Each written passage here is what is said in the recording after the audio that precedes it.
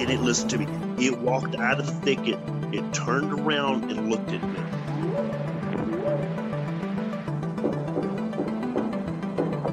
They looked up, and in this tree, there was a monkey man. And the monkey man jumped down out of the tree and started running away.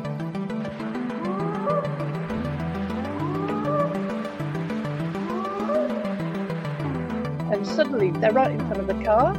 He slams on the brakes and manages to stop. And he's skidding because it's like quite, gravelly.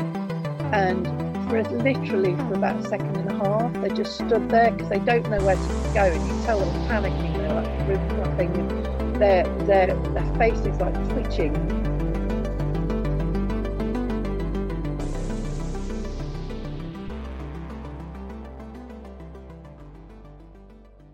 Welcome back to Bigfoot Society. This is your host, Jeremiah Byron. Every week I talk to different people in the cryptozoology field. You never know who's going to be on next week. If you'd like to sponsor the show, head on over to patreon.com/The Bigfoot Society.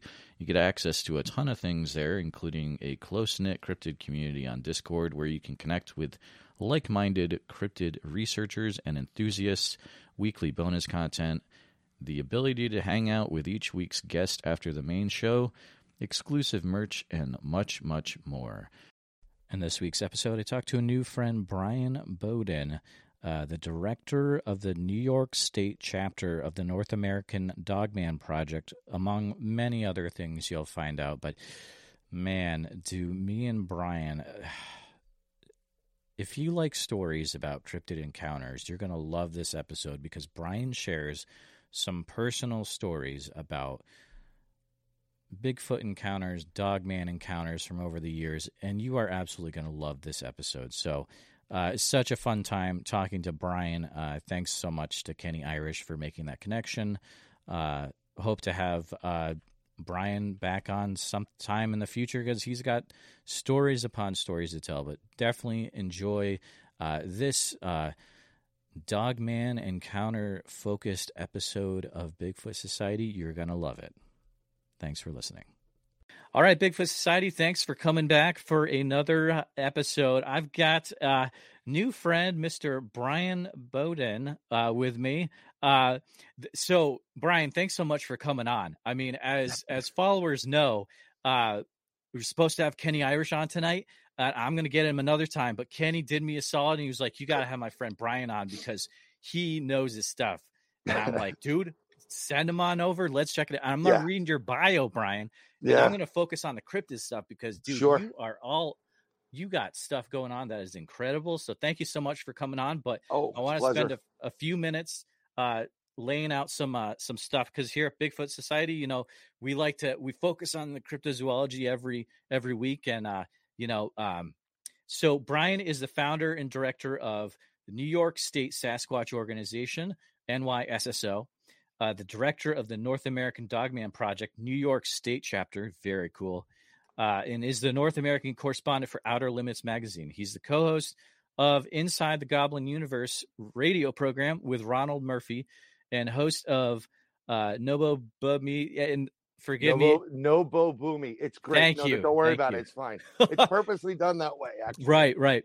Which stands for Nobody But Me. So, and you may have seen Brian on a variety of different TV programs. It sounds like you're all over the place. So some UFO stuff. Yeah, a lot of Discovery Plus, cryptid related, Inside the Goblin Universe with Cliff Simon, the late Cliff Simon, who's a great guy. We talked about. I did the Jersey Devil portion of that. Okay. And then a lot of UFO stuff, but there is a link between the cryptids and the UFOs. But we'll discuss later. You got it. So I like to, here's a question where a lot of programs might begin with this, but I think it's important to know where you came from. So what was it, Brian, that got you into these cryptid subjects like Dogman, Bigfoot, all this stuff? What drew you to it, do you think? Well, let's put Dogman to the side for a moment. All right. Because growing up, I used to watch a program called In Search of with Leonard Nimoy. Yes. Okay, that's how I grew up. I love monster movies. I love science, UFOs, and I like that. That was the genre, and we always looked at. I was lucky enough that my mother was a school teacher, and she had the summers off. So she became a head counselor in a sleepaway camp in Connecticut. Oh, okay. Northwestern Connecticut. Ooh. And I basically was born. They brought me up to camp, and I've been there for like decades. So, and it was great. It was a great way to get away from New York City for 2 months in the summer or a little bit more. And I just, we always looked at the stars. Being in the city, the stars, the light pollution just killed the stars. Exactly. So when you get to the country and you see all these stars, and you can actually see the Milky Way, that portion of it, it's just amazing. And we used to see some crazy objects, and we tell stories. But for everything, I mean, I was into the Loch Ness Monster, Bigfoot, the Abominable Snowman, or Yeti, which is basically a Bigfoot in winter. And then they talked about like ghost stuff and whatever. But I always thought that Bigfoot was in the Pacific Northwest. That's where, the Patterson Gimlin film, everything took place in the Pacific Northwest. And I was like, I want to go to the Pacific Northwest. I want to look at a Bigfoot, not thinking anything of being in, the East Coast or any place else. And one summer in about I don't know if it was 77, 78 or 79. I don't remember that far back. Okay. But I slept on the bunk bed, top bed of a bunk. And when the counselors would come back from, someone would watch you in the bunk at night, and then some key counselors were off. So when the counselors would come back from town, drinking, eating pizza, whatever, you knew that they were all back because every light was shut off. Even the bathroom lights were shut off. Okay. So, because they don't want to sleep with the lights on. So I'm sleeping on this bunk bed. Now, if my feet are over here, there's a window right here next to my feet. Yep. And the window's about, I'm going to say, maybe 2.5, 3 feet, maybe 3 feet by 3 foot. Glass window that slide into the bunk. And I'm pretty high up. So, and I have this smell coming, like a skunky type of smell. And I have to get up. I have to go to the bathroom. I'm like, maybe 10 years old, maybe. So I wake up. I smell this smell. I know the lights are out, so that all the counselors are back. And I get up. I sit up in my bed, and I kind of look, and I notice something's in my window. Whoa. So I'm like, okay, there's a lot of shadow play with trees and the full moon and whatever. Yeah. And I look, and the smell of skunk and that putrid, disgusting, skunky smell is really strong.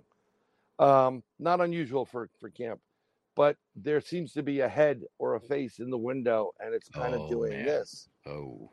And I look, and I'm looking at it from I'm trying to hide my physical body because my feet are exposed right by the window. And it looked like a giant monkey, okay? Like a gorilla / monkey. And I'm like, it got me unnerved. So I laid back down very slowly, trying not to move, because this thing could have easily just went right through the glass, grabbed me, pulled me through, right? So a little bit nervous. And after about an hour, my bladder couldn't take it. So I slowly creep back up. Yep. And then I get to away from the window, and I just slide down my bed. And then I literally do a dog crawl throughout the bunk. And I have to I go underneath my bunk to the bunk that's right next to me, which is right by that side entrance. I'm by the side where this thing was peeking in, and there's a door there, mind you. And I'm literally crawling from that point all the way over the length of the bunk and slowly sneaking to the bathroom. Also knowing that the windows are there and this thing can come in that way too. Okay. Trying not to make any noise. And I peeked and I didn't see anything at that point. So I went to the bathroom, I slid all, did the dog crawl back, whatever. So that was it. I that was my experience, and it was really unnerving. Wow. And I didn't know what it was at the time. Because, like I said, Bigfoot's in the Pacific Northwest. That's what they tell you on In Search Of. Right. Well, yeah, exactly. Right. And now I do have photograph memory. And I was talking to my buddy, my partner, Al, about his encounter in Florida and stuff. And I said, I remembered this moment. So I said, let me do a search. So where my camp is, there's a lake right next to it. It's a reservoir. It's called Crystal Lake. Now, I'll tell you what's very interesting about it. The people that did that movie, Friday the 13th, came to my camp first. No way. Yes, they wanted to do it, which I would have been like, if I owned the property, go ahead, but just replace every bunk. Oh, my goodness. But the owners were like, "Oh, it's going to be a negative. They don't want the negativity." I'm like, "There's no negativity. You'd have brand new bunks. It'd be, everything would be perfect." So that's their touch. But I mean, it's literally butts up against my lake, my camp. There's a lake, a little woodsy area, then my camp, with has a little lake in it. So I start doing my research, and I look up Bigfoot sightings in that area. Yeah. And wouldn't you know it, the same year I had my experience in the window, 3 separate people saw 2 bipedal cryptids hanging out right by that reservoir. Really? Yes. So it is. So I said, okay, so what I did see was legitimately a Bigfoot. And then, that's when I was, I'm older now, this was about 15, 20 years ago. Okay. I didn't really bother to do it. I just been doing a lot of independent stuff. And when you discover that there's Bigfoot in your area, you take these little expeditions, research investigations. And I just so happened to meet somebody who is very much into it. He started his own group, Al, and they started Bronxville Paranormal. We started doing investigations together, but we also do it separately. So that's how I kind of got into it. I was a little bit more into the UFO stuff because I thought that would be cool. Like, yeah, we get abducted. We go to, we can cruise to these planets and stuff. And I'm like, no. When you know about aliens, you don't want to get abducted. That's a no for me. Yeah, that's one no, please. Yeah, right. So first off, that's fascinating. So I grew up in Western Mass, and I can vouch for you. Northwestern Connecticut, people might think of Connecticut and be like, "Oh, is it really?" And yes, it is really. Massachusetts too. Yeah. Oh man, Western Mass, it's crazy. So were you near like Pittsfield? One of my grandparents was in the Berkshires in Great Barrington. I know, and you're basically the same. Okay, but I grew up in Northfield in Franklin County. So okay, yeah. So Route 7, right? Oh yeah, yeah. Okay, so just to let you know that the town I was in is Winstead. They used to have a guy that they called the Winstead Wildman. Winstead, yes. Okay, so you've been through it. Yeah. Yep. It's about this big. Yeah, right. It's yeah. So the Winstead Wildman, and it's very interesting. There's been several sightings along that road into Massachusetts, specifically Great Barrington. Wow. There used to be a coach that would ride to Pittsfield and Great Barrington and come back down through that way. It's, there are several sightings of what they would call a wild man. It wasn't called Bigfoot back then. In most places, they didn't call him Bigfoot or Sasquatch. It was a wild man. Oh, that's a wild man. You stay out of the woods. And it's basically a extremely large bipedal humanoid-esque entity, which is Bigfoot. We got Bigfoot and Sasquatch from Indian tribes, and then later on, someone said, "Oh, look at the Bigfoot." Right. And the no-brainer. The rest is history. Yeah. Yeah. The rest is it. But that whole area, that corridor, is it's wild, heavily traveled. And when what's interesting is when you find out later on, it's like I have a buddy in Connecticut you should probably get on too, called Chris Reinhardt. He does a lot of investigations out of Winstead. All right. In that area. He recently discovered and found a set of prints. I think there were 14.5 inches right and left that went on for a bit. And it's a classic thing that happens to everybody that research investigates. When you have to carry packs, you're in the woods all day. You want to keep enough water for you to drink. Sure. But you also you want, if you come across a track, and what he came across was golden. Yeah. You want to have some kind of casting material, and he took it out that morning or just before the investigation he was on, to lighten the load a little bit. So he didn't cast it yet. I mean, he may have casted it now, but let me tell you, big time cryptids in that area, like Bigfoot, as well as, I'll give you an example of a dog man. All right, go ahead. So the way my camp was structured, on one side of this main roadway that's surface road, it's a route, I forgot the name, or maybe 263, and on one side's the camp property, and they own some sides on the other side of the road, and that's where the caretaker used to live, and they have something called the canteen where at night we'd have a social. One of my best friends on the planet who I met in that camp one night, we're hanging out there, and this is years after I had that experience. I wasn't even thinking about it at the time. Mm. We would go on hikes and explore all the time. But at night, he decided to play, around and go behind the building into the woods, just do something. It was our free time. It's at night. We're supposed to be, socializing anyhow. He comes out and he is deathly afraid. I mean, I know this guy. And he's scared out of his mitts. He goes, "Don't go back there. Don't go back there. There's a monster back there." I'm like, "What are you talking about?" It's, he says it's like 10 feet tall. It's got fangs. It's got yellow eyes. Whoa. It's got claws. It's a monster. Don't go back there. And he was adamant about this thing. And I'm like, "Come on, let's go." And he's like, "Bobo, don't go back there." And we went back there. We're not going to, we kind of believe him because you could see he was unnerved. Right. So, yeah. So we go back there and we don't find anything. Okay. But that's the experience. And to this day, when I question it, he says, "Oh, I was making it up." And I know him well enough to know that he was not. Yeah, there's something. You can see, you could probably see it in his eyes. There's a certain panic that you have at a moment where you're scared. You can't replicate that. You're not that good an actor. Exactly. Very few can. And so what you come to find out as a Bigfoot, as a researcher of all this stuff, cryptids and dogmen, and I never wanted to believe dogmen was real. Thank you to my partner, but it is. 9 out of 10 times, if you have Bigfoot in the area, you'll have dogmen. And there's usually something that separates them. And they kind of like, you stay on your side, we'll stay on our side. Okay. And usually it's because there's a made source of water, and there's a lot of type of food. So in that area specifically, there's a lot of water, fresh water. There's fish, there's turtles, there's deer. Something that's interesting, the bears have come back in, but there weren't as many when we were going to camp. Okay. So that could be from a 8 to 9 foot bipedal cryptid, Bigfoot. And there's been many reports of Bigfoot actually having interactions with bears to, territorial and ripping them to shreds. Wow. Just think about this concept for everybody that's watching. Okay.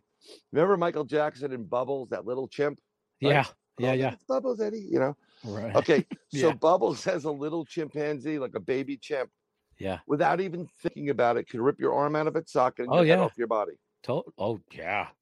And Bubbles was maybe 3 feet, right? Yeah. Maybe. Super small. Yeah. Okay. What do you think an 8-foot version of that could do? Game over. Exactly. I mean, it's no joke when you see some of these videos, you see these big trees moving and whatever. So that's, once you start really investigating it, and I investigated when I started getting older, when I had a car. Mm-hmm. Don't get me wrong, I was into very much the women around there, but it's also like, hey, what are we doing today? Let's do this. Mm-hmm. And we did a day-night investigation. Fast forward, when I first met my buddy Al, and we did an investigation once at a place called Letchworth Village. Okay. It's up in Thales, New York. It's 29,000 square acres of a hospital that they would put the insane, bastard children and, undesirables, unwanted there. Now, what's interesting about this hospital is there was a lot of doctors there that would experiment on individuals, no matter if it was a baby or an adult. And they did polio experiments there as well. Wow. I think it was polio or TB, one of the two. Okay. So the way they had a candidate that worked, a vaccination or whatever worked, is if you didn't die, well, we're on to something, right? Okay. So, yeah. Right. So separate from where this facility is was this cemetery. And in the cemetery, that's where they used to, put all the bodies. And they dumped hundreds of bodies there from literally, 1 day old to 90 whatever years old. Sure. These are all the ones that have died or they experimented on or whatever. So it was an unknown graves for a while. Some of the families that had relatives there, they banded together and they they put up a plaque. So when you walk into this place, it's separate from the hospital. Okay. You actually have to drive to it in a different area. Okay. There's a lot of land between it. And the way it's situated on a back road, that's paved. There's like maybe 3 houses. And you have to park your car. You'll walk through this path about a quarter of a mile, and then it opens up to this, what looks like a little bit of a mound, and the path goes to the right and the left. And in the center is a plaque that's probably, I'm going to say about 4.5 feet high by 4.5, 5 feet wide. And on it lists all the people there. So we were going on an investigation there. Now, the way this was situated, we're doing a day-night thing. We like to do day and night if we can, because things do change when the outside world calms down a bit. Okay. You kind of pick up a little bit more. It's a little bit more focused at nighttime. So what was interesting is, if you picture if I'm standing at the cemetery, there's a tree there, there's a mound, there's no grave markers, it's just a plaque. All right. And the road goes, there's a little pathway to the right around the mound and to the left. And to the left of us is a clear cut that they use for high tension wires, right? So we started doing a survey first. We walked in, we went in there, and we started walking around a bit. And we walked past the cemetery, walked up this path.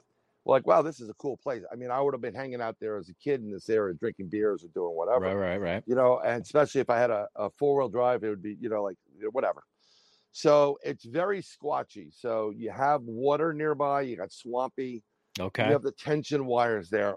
But I'm thinking, more along the lines of ghost. I'm in the ghost hunting mode because we're there to do the investigation with cemetery. Yeah. Right? So, and in the background, you can hear some dogs barking. And there was this one really big bark that we heard throughout the day. And my buddy's like, dude, you hear this? You hear that dog? I'm like, yeah, it sounds like a really big one. It sounds like, like a mastiff or something like that. Okay. So we walk and we're like, we felt we were missing something. So, we're just trying to figure it out. So we go back, we start doing our investigation. He goes one way on the cemetery and I go the other. And the cemetery is, for all intents and purposes, maybe like 1,000 square feet. It's like a circle or a rotunda. Sure. So I'm doing my stuff. He's doing his stuff. We hear the dog barks and he's being drawn to a certain path and I'm just kind of hanging out. And there's something weird about it. We felt like there's something else going on. There should be other things that were present, given the type of location, what we were seeing, because we noticed things more than other people, tree markers, breaks and stuff. Gotcha. So we go to this one point and we said, let's go to this one point and see where this meter, the EMF meter, is reading. Okay. And if, for the most part, being next to high tension wires, it wasn't that bad. Very surprised. So we hear these dogs barking and we're sitting there. And then I sit down for a minute to look up. Then I look up and I see in the tree, probably about, I'm 6'1", mind you. Okay. Maybe 10 feet up. There's a fresh break. Really? Whoa. Right. In the tree. And Yeah. I'm like, yo, take a look. And he's like, oh, that's unusual. Yeah. Like, what came through here that's going to break that? The only thing, right? Oh, man. So now I'm like, okay, what's going on? So he goes, should I do a tree knock or a call? I said, you know what? Let's try with a tree knock. So he finds a piece of wood. It's bad. Finds another piece of wood. The dogs are barking. And the minute he hits that tree, boom, the dogs shut up. Oh, yeah, dude. There's silence there. Totally. So we're like, okay, that's Yeah, very they know. interesting. They know. They definitely know. Yeah. And him and I we pick up on each other. It's like, we know that was one tree knock. Okay. So we try to do a call, doesn't work. We play around with the Tibetan singing bowl to try to ramp up the energy. And our meter starts, interesting. Yeah, Okay. we Okay. love Tibetan singing Okay. bowls. Yeah. It for some reason, the vibration, the frequency coming out of them, and depending on which ones you're using, I usually use the heart chakra. Mhm. And I forgot what note that is right off the bat. I apologize. I haven't used it in a while. My wife and daughter, oh, stop! Don't use that. I'm like, Yeah. So I have to be dad too and husband. Our EMF meter starts to go a little bit wacky. So I said, okay. So we started doing like a call and response type of thing. I'm like, can you, are you, if you're actually responding to us, know you're here, make this go up to 90. Oh, and sure. boom, goes up to 90. Okay, great. Wow. No problem. So we start playing around with it. So now we're getting into this. It's paranormal, ghosty, but there's a cryptid type of marker here that I'm liking. And he starts going, do you hear that barking? Getting this feeling, when he gets these certain feelings, he goes off on his own, and we regroup later on. So as we come back, this isn't that much time we've been there. We've been there maybe an hour. We see these two kids on a four-wheel drive type of thing. Okay. One of I forgot what they're called. They come flying in here, and they come flying and looking, and they're talking. Yeah, we're looking for them now. We know they walked in here. We're looking for them. So we're figuring okay, what's this? So they come in there, and they go along the path. They miss us because we're actually at this point. We decided to sit behind the marker where they give you the list of the people who are buried there, so nothing can come over our backs. So it's kind of like a good point to be. So we got our backs covered, and we can see out this way. And they're looking for us. It's clear that they're looking for us. So when they come back, we should we say hello to them? Like, okay, maybe it's private property. We'll just want to kind of get an idea. Right. But also, we like to interview locals because we want to know their experience. Great idea. Right? Great idea. Right. We'll be right back.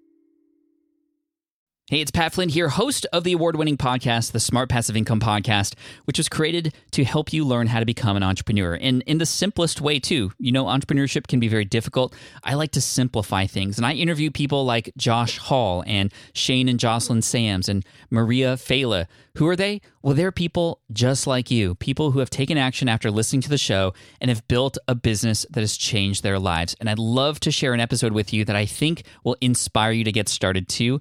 Check out the link in the description or go to smartpassiveincome.com/122 to get inspired, get what you need to get started, and change your life. You got this, and thank you.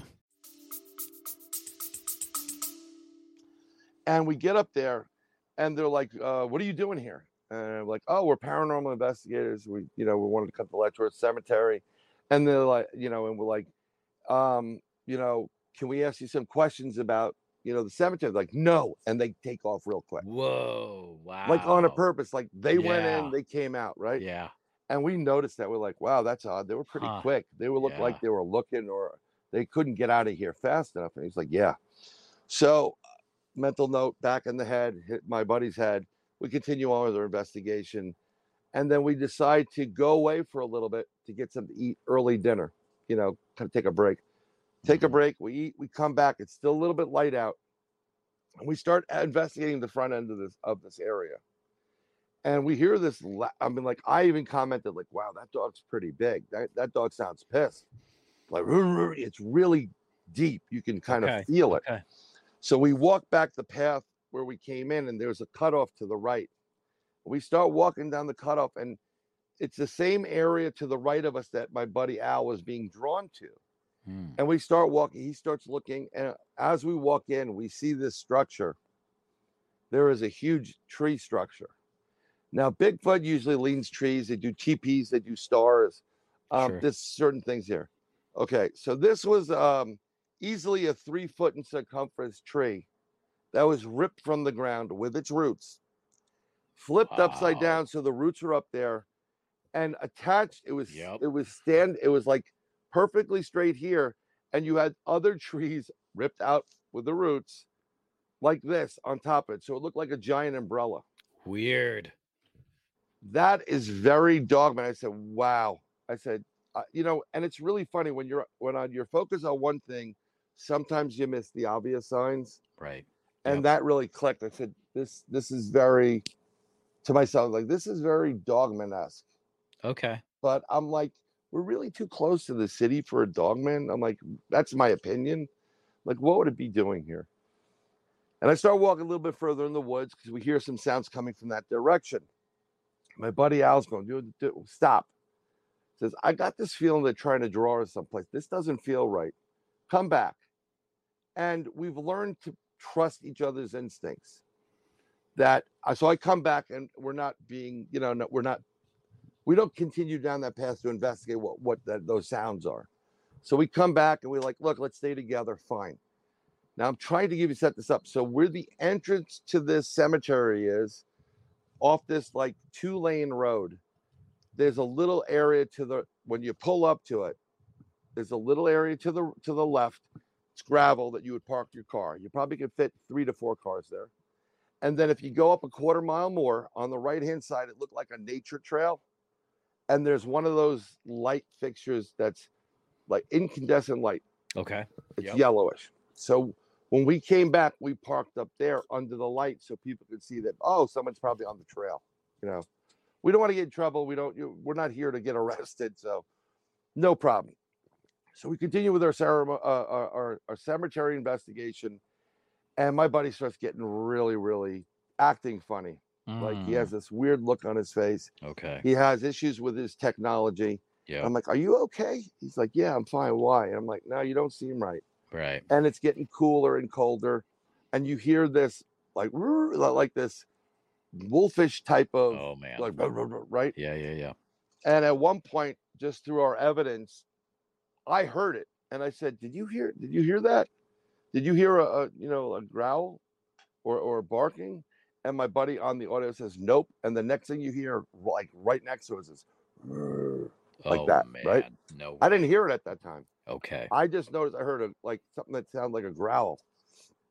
It's getting colder, full moon.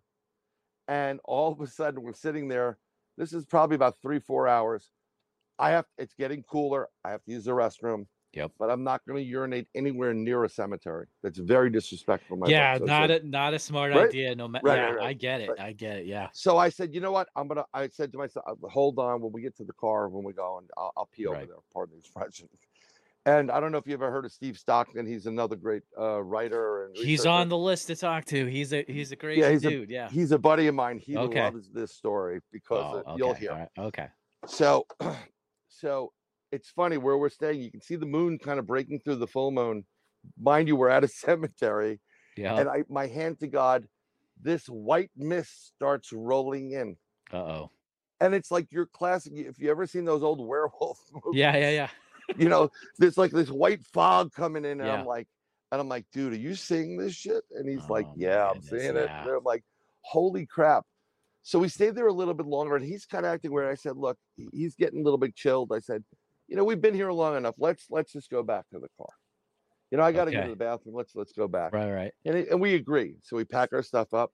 Actually, before that happens, these guys come back in, and we said when they come back in, we're going to ask them about their experiences again. Yeah. So these guys noticed us when we came back in, and again they come in like bats out of hell, and they're looking for us. And we're like, hey, can we ask you questions about strange stuff here? No, and like we're out of here. And then they go. Again, very strange. It's like they know something we don't. Exactly. Oh, they know a lot more. They're not going to tell. Yeah. Because no one believes you when you tell these things. But so we walk back out. We have our little lamps on, and we start walking to the car. And as we're walking to the car, I'm on his passenger side of my buddy's vehicle. It's a Jeep, little Jeep. Okay. Jeep Liberty. So I figured, okay, when we get to the car, just before I get in, I'll pee on the side. Now, where his car is, I'm standing I would be standing on a 3-foot grade. Okay. As we're walking, we see eye shine. Now I'm thinking deer. And as we're getting there, it's getting a little bit more amberish, and it's getting bigger, and it's right by the car. Oh man. And I'm like, what the hell is that? We're looking. Now, I don't have any firearms. I don't. I live in New York City. It's impossible to get, Yeah, I know. Yeah. Yeah. So what we do is on investigations, we carry machetes. So I have one here. Oh, interesting. One here and one on my side, plus a couple folding knives. Wow. We have bear. We have big cat. Yeah, makes sense. Makes sense. I don't really want to kill anything, but you got to protect yourself, right? I get it. Yeah. So I got the machete here, and I got it on the side, whatever. Wow. Got my backpack. We get to the car, and I got to pee.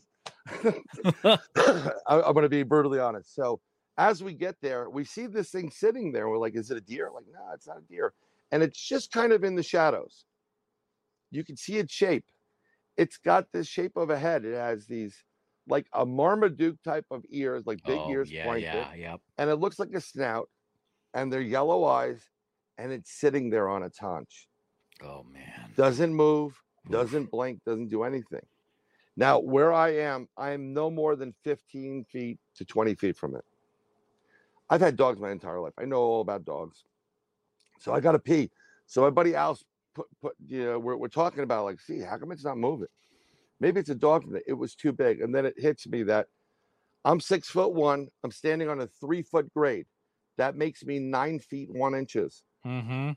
This thing sitting down on its haunch, its snout was about here to my nose. Oh my goodness. So that means that this thing sitting is over 8 feet tall. Jeez. So I start peeing in front of it. And my buddy's like, dude, get in the car. We can do this later. I'm like, no, dude, I got to go. And I'm peeing in front of it. And I put my bag in the car or whatever. And I'm peeing. And it's just sitting there. And it's like, I'm going. It was kind of like an Austin Powers type of pee. I got to be honest. Oh, yeah. Like evacuation complete. Yeah. It was just kept going. Now we're dating ourselves. You know? Yeah. Well, we date ourselves all we want. And my buddy's like, get in the car, bro. Get in the car. I'm like, dude, I'm not finished. He goes, get in the car. I'm going to fucking leave you here. And I'm like, dude, I'm not finished. I'm looking at him in the car. And then I look back and we notice this thing. And what it does is it just slowly goes down, lies down, one fluid motion, and then disappears. Now, at that minute, when stuff's about to get real for me and when I'm going to have an experience or something's going to happen, I get the goose pimples. Yep. Hard as a rock. And I'm like, oh, shit, time to go. I threw my stuff in there and I got in the car and we peeled off. And that was it. Wow. That was our experience. But I was no more than 15 to 20 feet from this. And it was definitely, I know enough about dogs. Yeah. There is no dog on the planet that sitting down is 8 feet tall. Yeah. And at that moment, we started discussing it. I kept looking out the back, but nothing came out. And here's the interesting part. If we're talking about Dogman as a canine or, bipedal, whatever, canine-based cryptid, when a dog urinates in front of another dog, it marks its territory. Yeah. It says to that dog, I'm the boss. I'm the alpha. That may have saved you, dude. Right? You never know. So we're thinking about this, and I was talking to my buddy Al. I'm like, he goes, dude, don't ever do that again. I'm gonna leave you. I'm like, you're not gonna leave me. You love me too much, and you're gonna have to explain that crap to my wife. It's not gonna happen. So, but it was it was fine up until that point where he disappeared. It was very unnerving, type of thing. So, wow. But I just always thought like this Dogman was like, holy crap. This guy's crazy. Yeah. Is he peeing in front of me? I can just picture me going back to the crew at the pound or the Dogman pound going, so there he was. He's standing there and he's peeing in front of me. Who does he think he is? Yeah, that's wild, dude. That's one of the wildest stories I've ever heard on this podcast outside of Jody Cook. I'm not even kidding. I know Jody, but yeah, God's honest truth. And Steve Stockton loves that. He goes, I've gotten so much mileage out of it.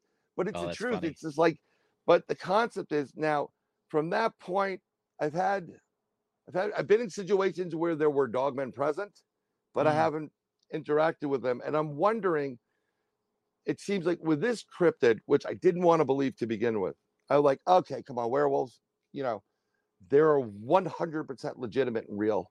They are very horrific. Yeah. According to Vic Cundiff, basically, right. And through the research, there's 7 variants. I don't know what my camera's catching. 7 variants, right? Whatever. There you go. And, you have the soldier ones that look like something out of Van Helsing, like these monsters that like could rip you up. They are very menacing looking. There's nothing nice about this cryptid. No, whatsoever. Not at all. Zero. Okay. Up until like there's a Dogman Type 3, which is kind of like a hybrid, right? So what I did before the show, because I've never been on the show, and I thank you very much for having me on your show. Oh, you're welcome. I feel so highbrow that we're talking Dogman and Bigfoot on the Bigfoot Society. Yeah, when you put society in something, it's like, really? They don't want me here. I'm not a society type. But it's an interesting name for a podcast. It's a whole thing. I think it's great. Yeah. I think it's fantastic. Yeah, thank you. But something very interesting is there's a Dogman Type 3. Okay. And one of them is kind of like, it looks a little bit like a Bigfoot, but it also looks like a dog, like has that canine type of Okay. lichen or Anubis look to it. But it's not as menacing. And my theory, what I've postulated, Okay. see, postulated, good There you SAT go. word, people. There you go. I think that there's a point in time, and I have some other theories on this, where Bigfoot and Dogman kind of do a West Side Story. Yeah, I got you. And they mate. And I think they have the ability to connect with each other. And maybe it's the way I look at it is maybe it's the weaker link for both ends of it. The runts of the litter. Okay. Sounds really weird and impersonal. And they kind of just find each other and they propagate, and they'll produce pups as well as, Bigfoot or Dogman type 3s. We did another investigation, and we did it up in upstate New York. Okay. Very close. I'll just say it's near 5522-ish area. If you know that, or 44. And Route 40. Okay. Okay. I know where like Speculator is. You're talking like Adirondacks? No, I'm talking actually where your grandparents near. Oh, okay. It's in that. Yeah. Gotcha. There's a place in the Four Corners there where Massachusetts, New York, and Connecticut meet. There's a place called Bish Bash Falls. Dude, I've been to Bish Bash. Yeah. It's wild. I love that place. My father used to take me there all the time when I was a little kid. Don't go in the water. Dude. I love that place. I always felt it was weird too, but he's not into weird stuff, so he never told me weird stories because he didn't know them. He probably has seen some things or knows some things through, years and years of X, Y, and Z. Yeah. But that's rubbish. That's folklore. Dude. But I'll tell you, when you start investigating these things, it's not folklore. Yeah. So this is kind of close there, but more on the New York side. Okay. I'm being very vague for reasons because I want to protect certain areas. Okay. So this is a big lake, and it was really once used by United Nuclear Corporation to do. They were working with weapons grade uranium. Oh man. To develop an engine. What kind of engine we don't know, but they had an accident there, and it went into the lake, and the military eventually cleaned it up. But it's an area throughout time from indigenous people has high strangeness in the area. Really? Lots of high strangeness. Cryptids, gnomes, elemental type of creatures, everything, even Bigfoot, right? Yeah. Whoa. So my buddy decides, we're doing a day-night investigation, Halloween Eve, full moon, meteor shower. So we said, okay, cool. We'll go to the lake. Now the park closes at sunset, but the Appalachian Trail kind of skirts the lake a little bit, right? Yep. So you could be on the Appalachian Trail all you want, but when you get into a federal park, they close. Yeah, okay. And they're pretty good about it. So we can't park in their parking lot. So we park a half a mile away in a certain area, and we hoof it. And we walk down a half a mile. And then once you get to the park, it's probably about three-quarters of a mile to get to the tip of the lake. And when you get to the tip of this lake, there's still radiation poisoning in there. There's radioactive waste. Whoa. Right. Whoa. So you can either take a path to the right of the lake or to the left. Okay. If you go to the right of the lake, it's a go trail. There's no way you're going to make it. All right. I mean, there's rocks. You're going to die. Literally. Okay. It's not for the faint of heart. No one really does it because it's just too complex. So you go to the right. Now, as you go to the right, you kind of meet up with the Appalachian Trail. Okay. And then at certain spots, it's not like it's a place where you can park your rear and start a campfire. They don't want that. Yeah. But it's a little bit open of an area there. Yep. And then, it's a nice spot. Now, my buddy went there previously because he's been there before. He's had interactions with what he calls a bipedal cryptid, Bigfoot. And he's brought people there, and he's heard the monkey barking stuff. So I'm excited. I'm like, cool, let's go. Let's do this, right? So we walk in, and we walk this one spot. We say, okay, at that spot, there's a rock formation to the left of us that's pretty high up. It's impossible really to get in there, where it's located, because it's really intense. There's no even if you try to circle back around it, it would take you hours to get this one spot. And on top of it is a whole. It's like a cairn, so it's like a piling of rocks. Yep, I got you. Yeah, right. Yeah. So I find it very, very weird. But knowing a little bit about the Inuit Indians from the north, they have something called a Nukashuk.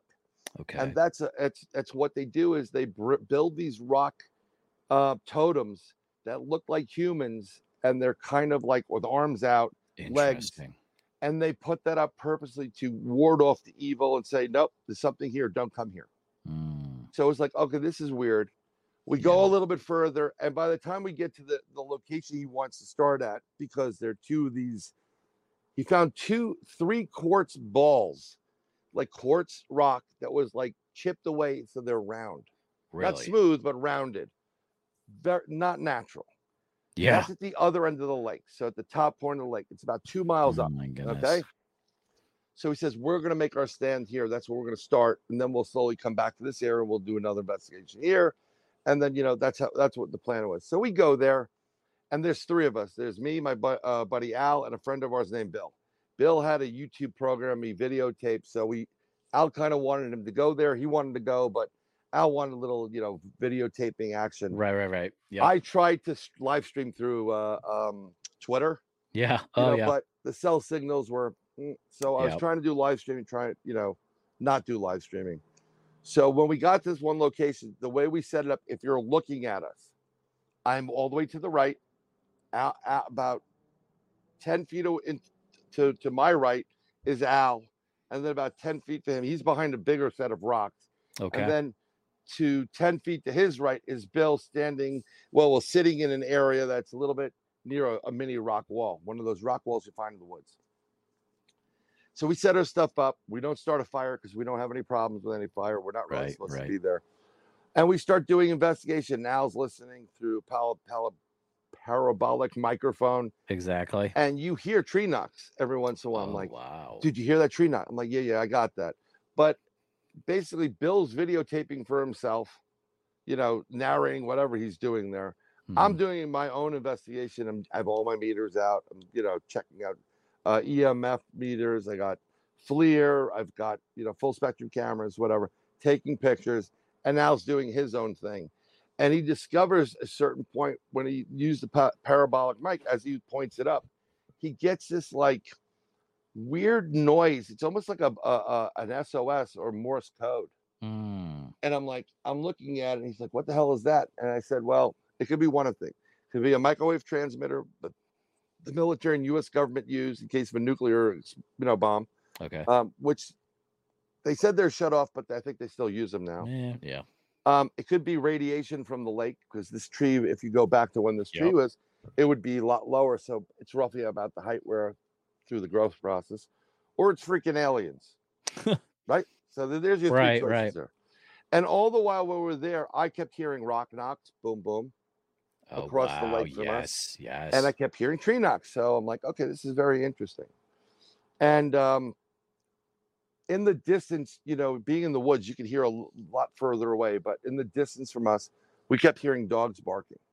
And as the night started to get darker and the sun started setting, we started playing again with the Tibetan singing bowls, ramping it up. Okay. We did some experiments. He has a rose quartz crystal head skull. I have a clear crystal head skull. Interesting. His name's Scully. It's kind of cool. So we were doing, we hitting it with EMF, meters. We're hitting it with temperature gauges. Nothing was radiation off of these rocks. There was no anomalies. But once we started doing the Tibetan singing bowls, this pressure started building as it was getting darker and we were there. Oh, man. And it's kind of, to explain the pressure, the best way you can explain it is, if you've ever been, in the summer someplace, and you kind of smell a rain coming, it gets a little bit pressurized. Yep. It was like, but that on crack, it was like 1,000 times worse. Wow. You kind of just felt uncomfortable. Okay. So we said, let's call our psychic in Arkansas. All right. So we call her up, and she gets on the phone, and she's all jumbled. You can't hear a word from her. Weird. Like, are you okay? He goes, it's very strange. There's a lot of energy. It's very strange. And eventually we have to cut her off. Okay. And at that point, we're hearing louder wood knocks from where we man. are. So we're at the top of this lake. I'm going to use this. We're up here. Yep. And to the right of us, there's a little bit of water here. Okay. Still a lake. There are wood knocks coming from that direction. And it's getting more and more intense. You can feel it, like you want to, like something's going to go on, something's happening. And at one point, we kept hearing footfall, but it felt it was really weird. It was like heavy footfall. And again, the way I best can describe it is, I've been to some agriculture fairs. Like for you, it'd be the Goshen Fair or the Big E up there in Massachusetts. Yeah, exactly. Okay? Yeah. And when you have a team of horses walking, or if you ever been to an outdoor circus, you can feel when the elephant's moving. Oh yeah. You feel like, what was that? Like, that's the elephant moving. That's what it felt like. I'm like, whatever this thing is, it's big. And we heard brakes here and there, but it's very slow. And we're all doing our own thing. And the next thing you know, it's dark. It's pitch black. Now, me being from New York, you gotta understand, so is my buddy Al, and so is actually Bill. I'm always looking for, like, okay, if something happens now, where am I going to go? Right. Well, I'm not jumping in nuclear wasted water. No. I don't climb trees that good. I can't go to the left of me, which is the GO Trail. It's pitch black. So I'm going to have to make a book. I would have to go to the right or stand my ground. Basically, I have to stand my ground. Something happens. Okay. And we're hearing these louder wood knocks and whatever. And at one point, again, we're just sitting there. And my buddy Al goes, it sounds like, people are here. I'm like, it's not people. And the next thing you know, you hear something running in Bill's direction from behind him. And he gets up running. So I get up and we form a pyramid. Yeah. Al, I'm to Al's right. So we're like that pyramid thing. And Bill starts taking off. Oh my goodness. Now, if he didn't stop, he would have killed himself. He would have poked his eye out. He would have went into the, it would have been really bad. Yeah. So I'm ready. And I've got my machete 3/4 drawn. And I'm like, okay, let's go. And I'm thinking it's either bear, possibly, or a big cat. Yeah. Al's thinking also big cat. But this is really, really big. And Bill is just panicked. So I'll go, stand your ground, Bill, stand your ground. So Bill is useless at this point. Love you, Bill, but you were useless. So it's just me and Al. And then we turn on this flashlight. So Bill had like a 3 million or 6 million watt flashlight. We look in that direction. There's nothing there. Not a fucking thing. We use full spectrum camera, nothing. FLIR, nothing. We run over to the area and like there's nothing. It would literally sound it was right next to us. So like, okay, this is really, really strange. So we kind of settle back down again. Al's using the parabolic mic. And at this point, we hear the tree knocks again, and then we hear them again. And the next thing you know, my buddy goes, I think there are people here. And you hear whoop, whoop. And then the third whoop is at the other end of the lake, 2 miles away. Whoop. And he goes, I think that's people. I'm like, are you out of your fucking mind? Yeah, that's not people. Yeah, it's not, and you can feel this thing reverberating in your chest. And I got to be honest with you. I do investigate this stuff. I'm a glutton for punishment, as they say. It was a depends moment. Yeah, because you're just it was just, and you go, what was that? I'm like, dude, that was right here. And where it came from was right behind us. Wow. We're at between Al and I on this little ledge of the area. We run up to that area, full lights blazing right after that. There's nothing. We don't hear a tree knock. We don't hear anything else after that point. And I'm thinking like, okay, I got it now. And in my head, I've already had this judgment. This is a Bigfoot. And no freaking doubt about it. And when that tree knock happened, they were two really close together. He or she, this Bigfoot said, whoop, whoop, whoop. There are 3 of them. Take the long way home. Yeah. Do you understand what I'm saying? Yeah. It was an advanced scout. And we did not move from that point. We just didn't move. We stood our grounds. Oh, man.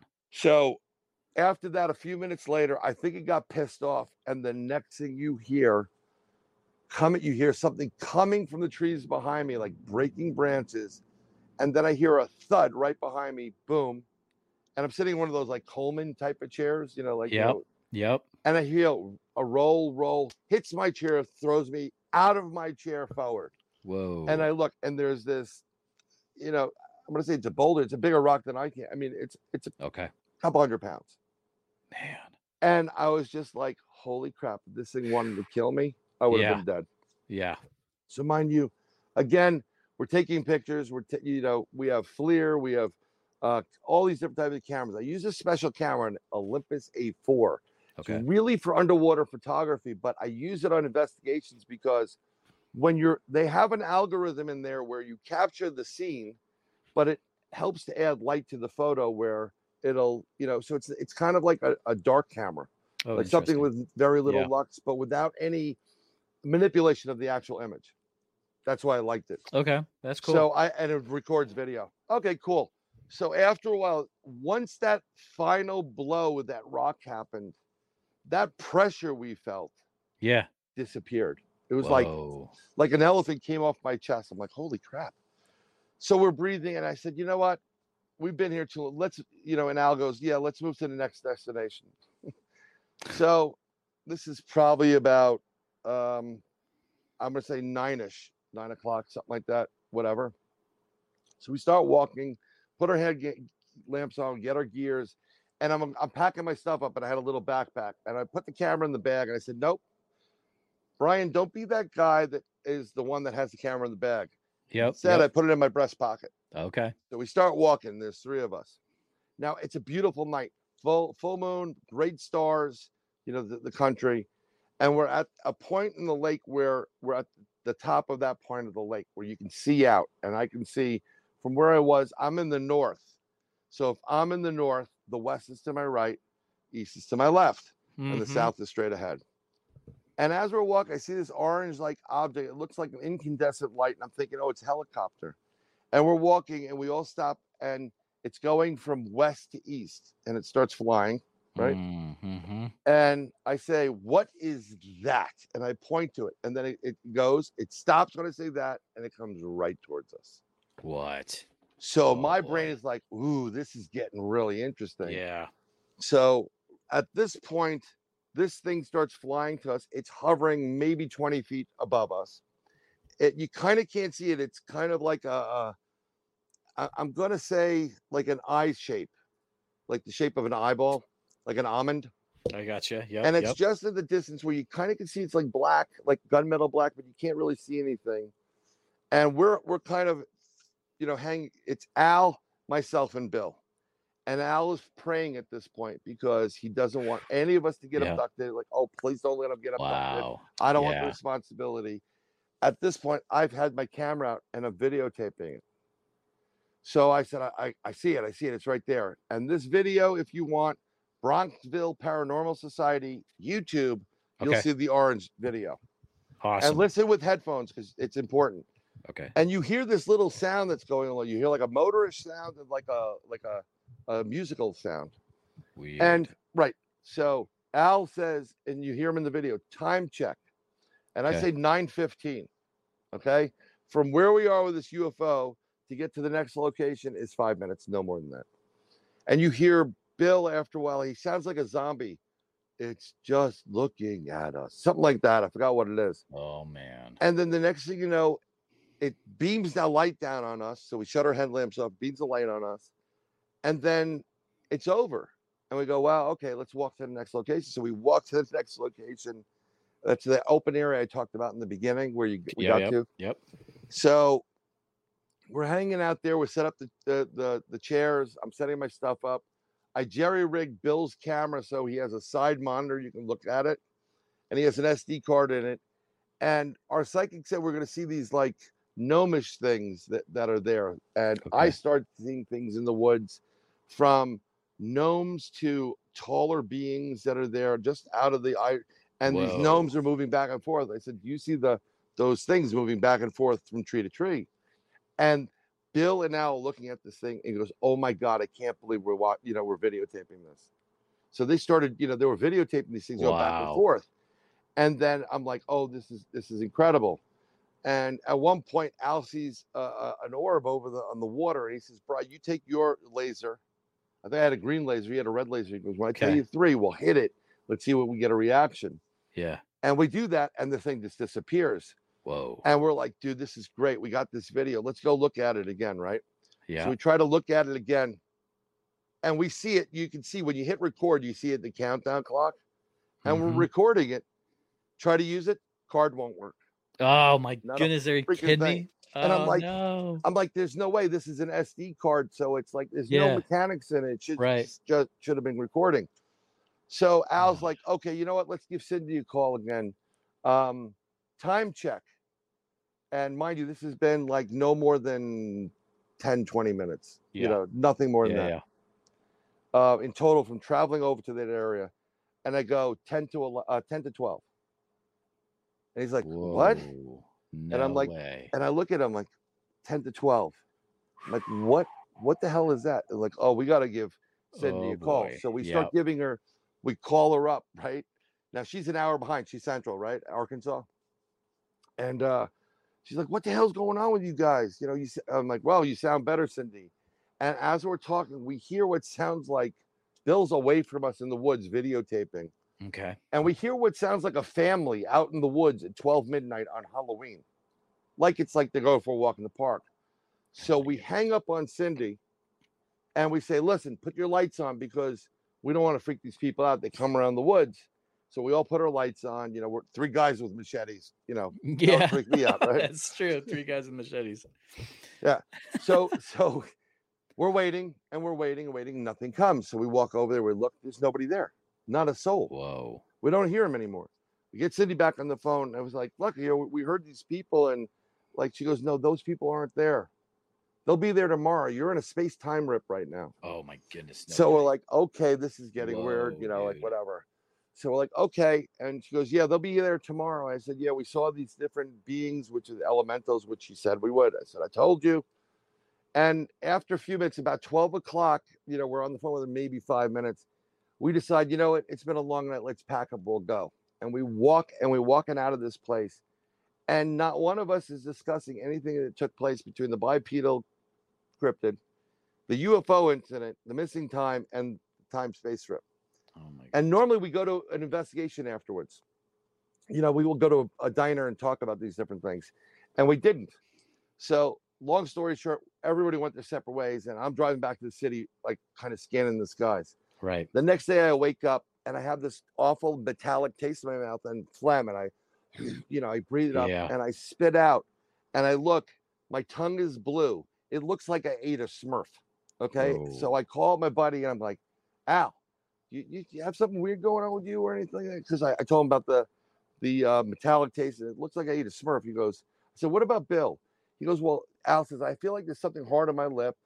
Kind of got a headache and I have like a little bump in my head. I said, go call Bill and then get back to me and let's find out. So at that point, my wife comes in with my 2 kids from the Sunday school and they go, Daddy, and I have no shirt on. They go, what happened to you? I'm like, what are you talking about? What happened to those bruises? I have 2 bruises, one over here and like one on my body. I'm like, I never hit anything. Whoa. So Al comes back on. I said, dude, I got bruises on my body. What the hell's going on? He goes, Bill woke up screaming like bloody murder in the middle of the night. He scared the hell out of his mother. So that was it for that expedition. We made agreement that if we were going to get redressed, we'd do it together. But I have a lot of people in the investigation business, and one of my friends, Derek Tyler, who saw the video of the UFO, he says, I said, Derek, well, what do you think it is? He goes, I said, you're being downloaded. So basically we were being abducted. I said, well, we're thinking about regression. He's like, don't. You sleep well? I said, yeah, I sleep all right. I mean, I don't, it's hard for me to go to sleep, but there's no, do you have nightmares? No, don't regress. You'll never be able to go back. Whoa, wild. So I said, okay, cool. Fast forward. That was October. We go to the summer of that. The next year, we decide to go back to the area. We're all being drawn to it. And as we're there, we're drawn to it. Bill's there and whatever. And we're walking to where we were. And there's no way in hell this thing could be over there, move through these woods, from point A to point B when it went whoop, whoop. Right. And then no way. So we walk a little bit further into a swampy area and Bill's videotaping And Al gets a higher perspective, and I see it right off the bat. And Al goes, "Oh my God, look, we find a den." So Bill starts trying to go get closer there. He steps in. We almost lose him in the swamp, the mud. Takes a video. He goes back home later that night, and I'm like, "This is cool." He's watching the video. His mom goes, "What are those monkeys doing there?" So we're like, "What?" So I see the video. So if you're in Patreon and you're a Patreon member of Bigfoot Society, you're lucky. You are going to see these pictures, and these come from the lighter ones are the den that we found, where you will see a dogman in it. You will see something that's very grotesque that looks like the Green Goblin on acid. I mean, it's huge. A dog, what looks like a pup growling, and clearly a werewolf type. I mean, a wolfman type of animal creature. And this was what was in the den, and we were able to blow that up. Also, dude, if you go to the Bronxville Paranormal Society and you look at the Nuclear Lake investigation, they'll see the images. I was looking at it so many different times. I mean, I've seen it on screens the size of my phone, all the way up to 85-inch TV sets, and I missed it. It's why you don't edit your own homework or papers. You're going to miss things. Yeah. My partner was talking about something. Someone went in there and they circled from the actual images one that looks like a dog man peeking over the wall, and you'll see the wall where we were, and another one that looks like a giant monkey. Okay. It's a little bit blobby, but it's not as blobby as you think. It clearly looks like Harry from Harry and the Hendersons. Yep. So that's my interaction with. I don't want to take. I'm looking at time here, and I don't want to kill you. Oh my goodness, this is wow. This is dude. This is one of my, and it's such a This episode shouldn't have happened, really, if you think about it, because I've never, to be honest, Brian, you've never heard of me. I've never heard of you. And Kenny just happened to say, "Hey, Brian, can you take my place?" And I'm so glad I got to talk to you. I mean, dude, you rock. Yeah, I think I joined Bigfoot Society a podcast listener group or whatever it was. Oh, yeah. Right I do today, my own actually. research, but I'm usually in all these groups. Yeah. But the current way of things going now, it's not researchers and investigators, it's a lot of storytellers, and they're telling some crazy stories, and it's getting exaggerated, and it's actually hurting the investigation, the research. Totally. But we have other, we call this a plan B. So when we plan on doing A, and we can't, we go to plan B, and a lot of times plan Bs are very productive. There's another time close to New York State, we were supposed to go shooting one day, closed. We did plan B. We found a whole area where in a park in New York State, upstate New York, we found a mother and child footprint of Bigfoot. Oh my goodness. Yeah, and I didn't have casting material, but I did have a LiDAR phone. So I have a LiDAR image of this. Yeah, so Brian, I could literally talk to you for hours, and plus you get the whole I'm gonna have you come back one day. Sure. And you get the whole Berkshires in northwestern Connecticut area. You get it, dude. I'm but basically thank spent you so 12 much. years of my life there. Yeah. And now it's off to Florida for the skunk ape. So when I there go you go. Can you share with the listeners how they can best keep up to date with what you're doing? And I'll put it in the show notes. Sure. So right now I'm in between my podcasts because I'm moving, so I have to get that stuff situated. But I'm on all the podcasts under Inside the Goblin Universe. I do one with Ron Murphy, or Ron the Crypto Guru Murphy, and I do my own Nobo Boomy, which stands for Nobody But Me. Right. I'm on every piece of social media when I'm not being kicked off for being political on certain things, protecting everybody's rights. Right. But you can direct message me if you have any questions. I will just say, "Hey, I heard you on Bigfoot Society," so I kind of have a reference of where you're coming from. Right. Yeah. And I will eventually have this Bronxville Paranormal Society, the New York State UFO Project, New York State Sasquatch.org. But I will have BrianBowden.com up and running soon. Awesome. And that will also have links to get to these our websites. And just look for our groups, Bronxville Paranormal Society, New York State UFO Project on Facebook. When they're not kicking us off. Oh, man. Brian, thank you so much for coming on, and be talking to you in the future. Pleasure. One day. Thanks again, sir. Thanks for listening to the Bigfoot Society podcast. Please take a few minutes to review the show on iTunes, 5 stars, as it does help us get into the eyes and ears of more listeners on iTunes. That will help us just get bigger and bigger and get even better quality guests for future shows. Also, if you have any Bigfoot encounters or cryptid encounters, please send your stories and audio and photos, whatever you've got, over to bigfootsociety@gmail.com.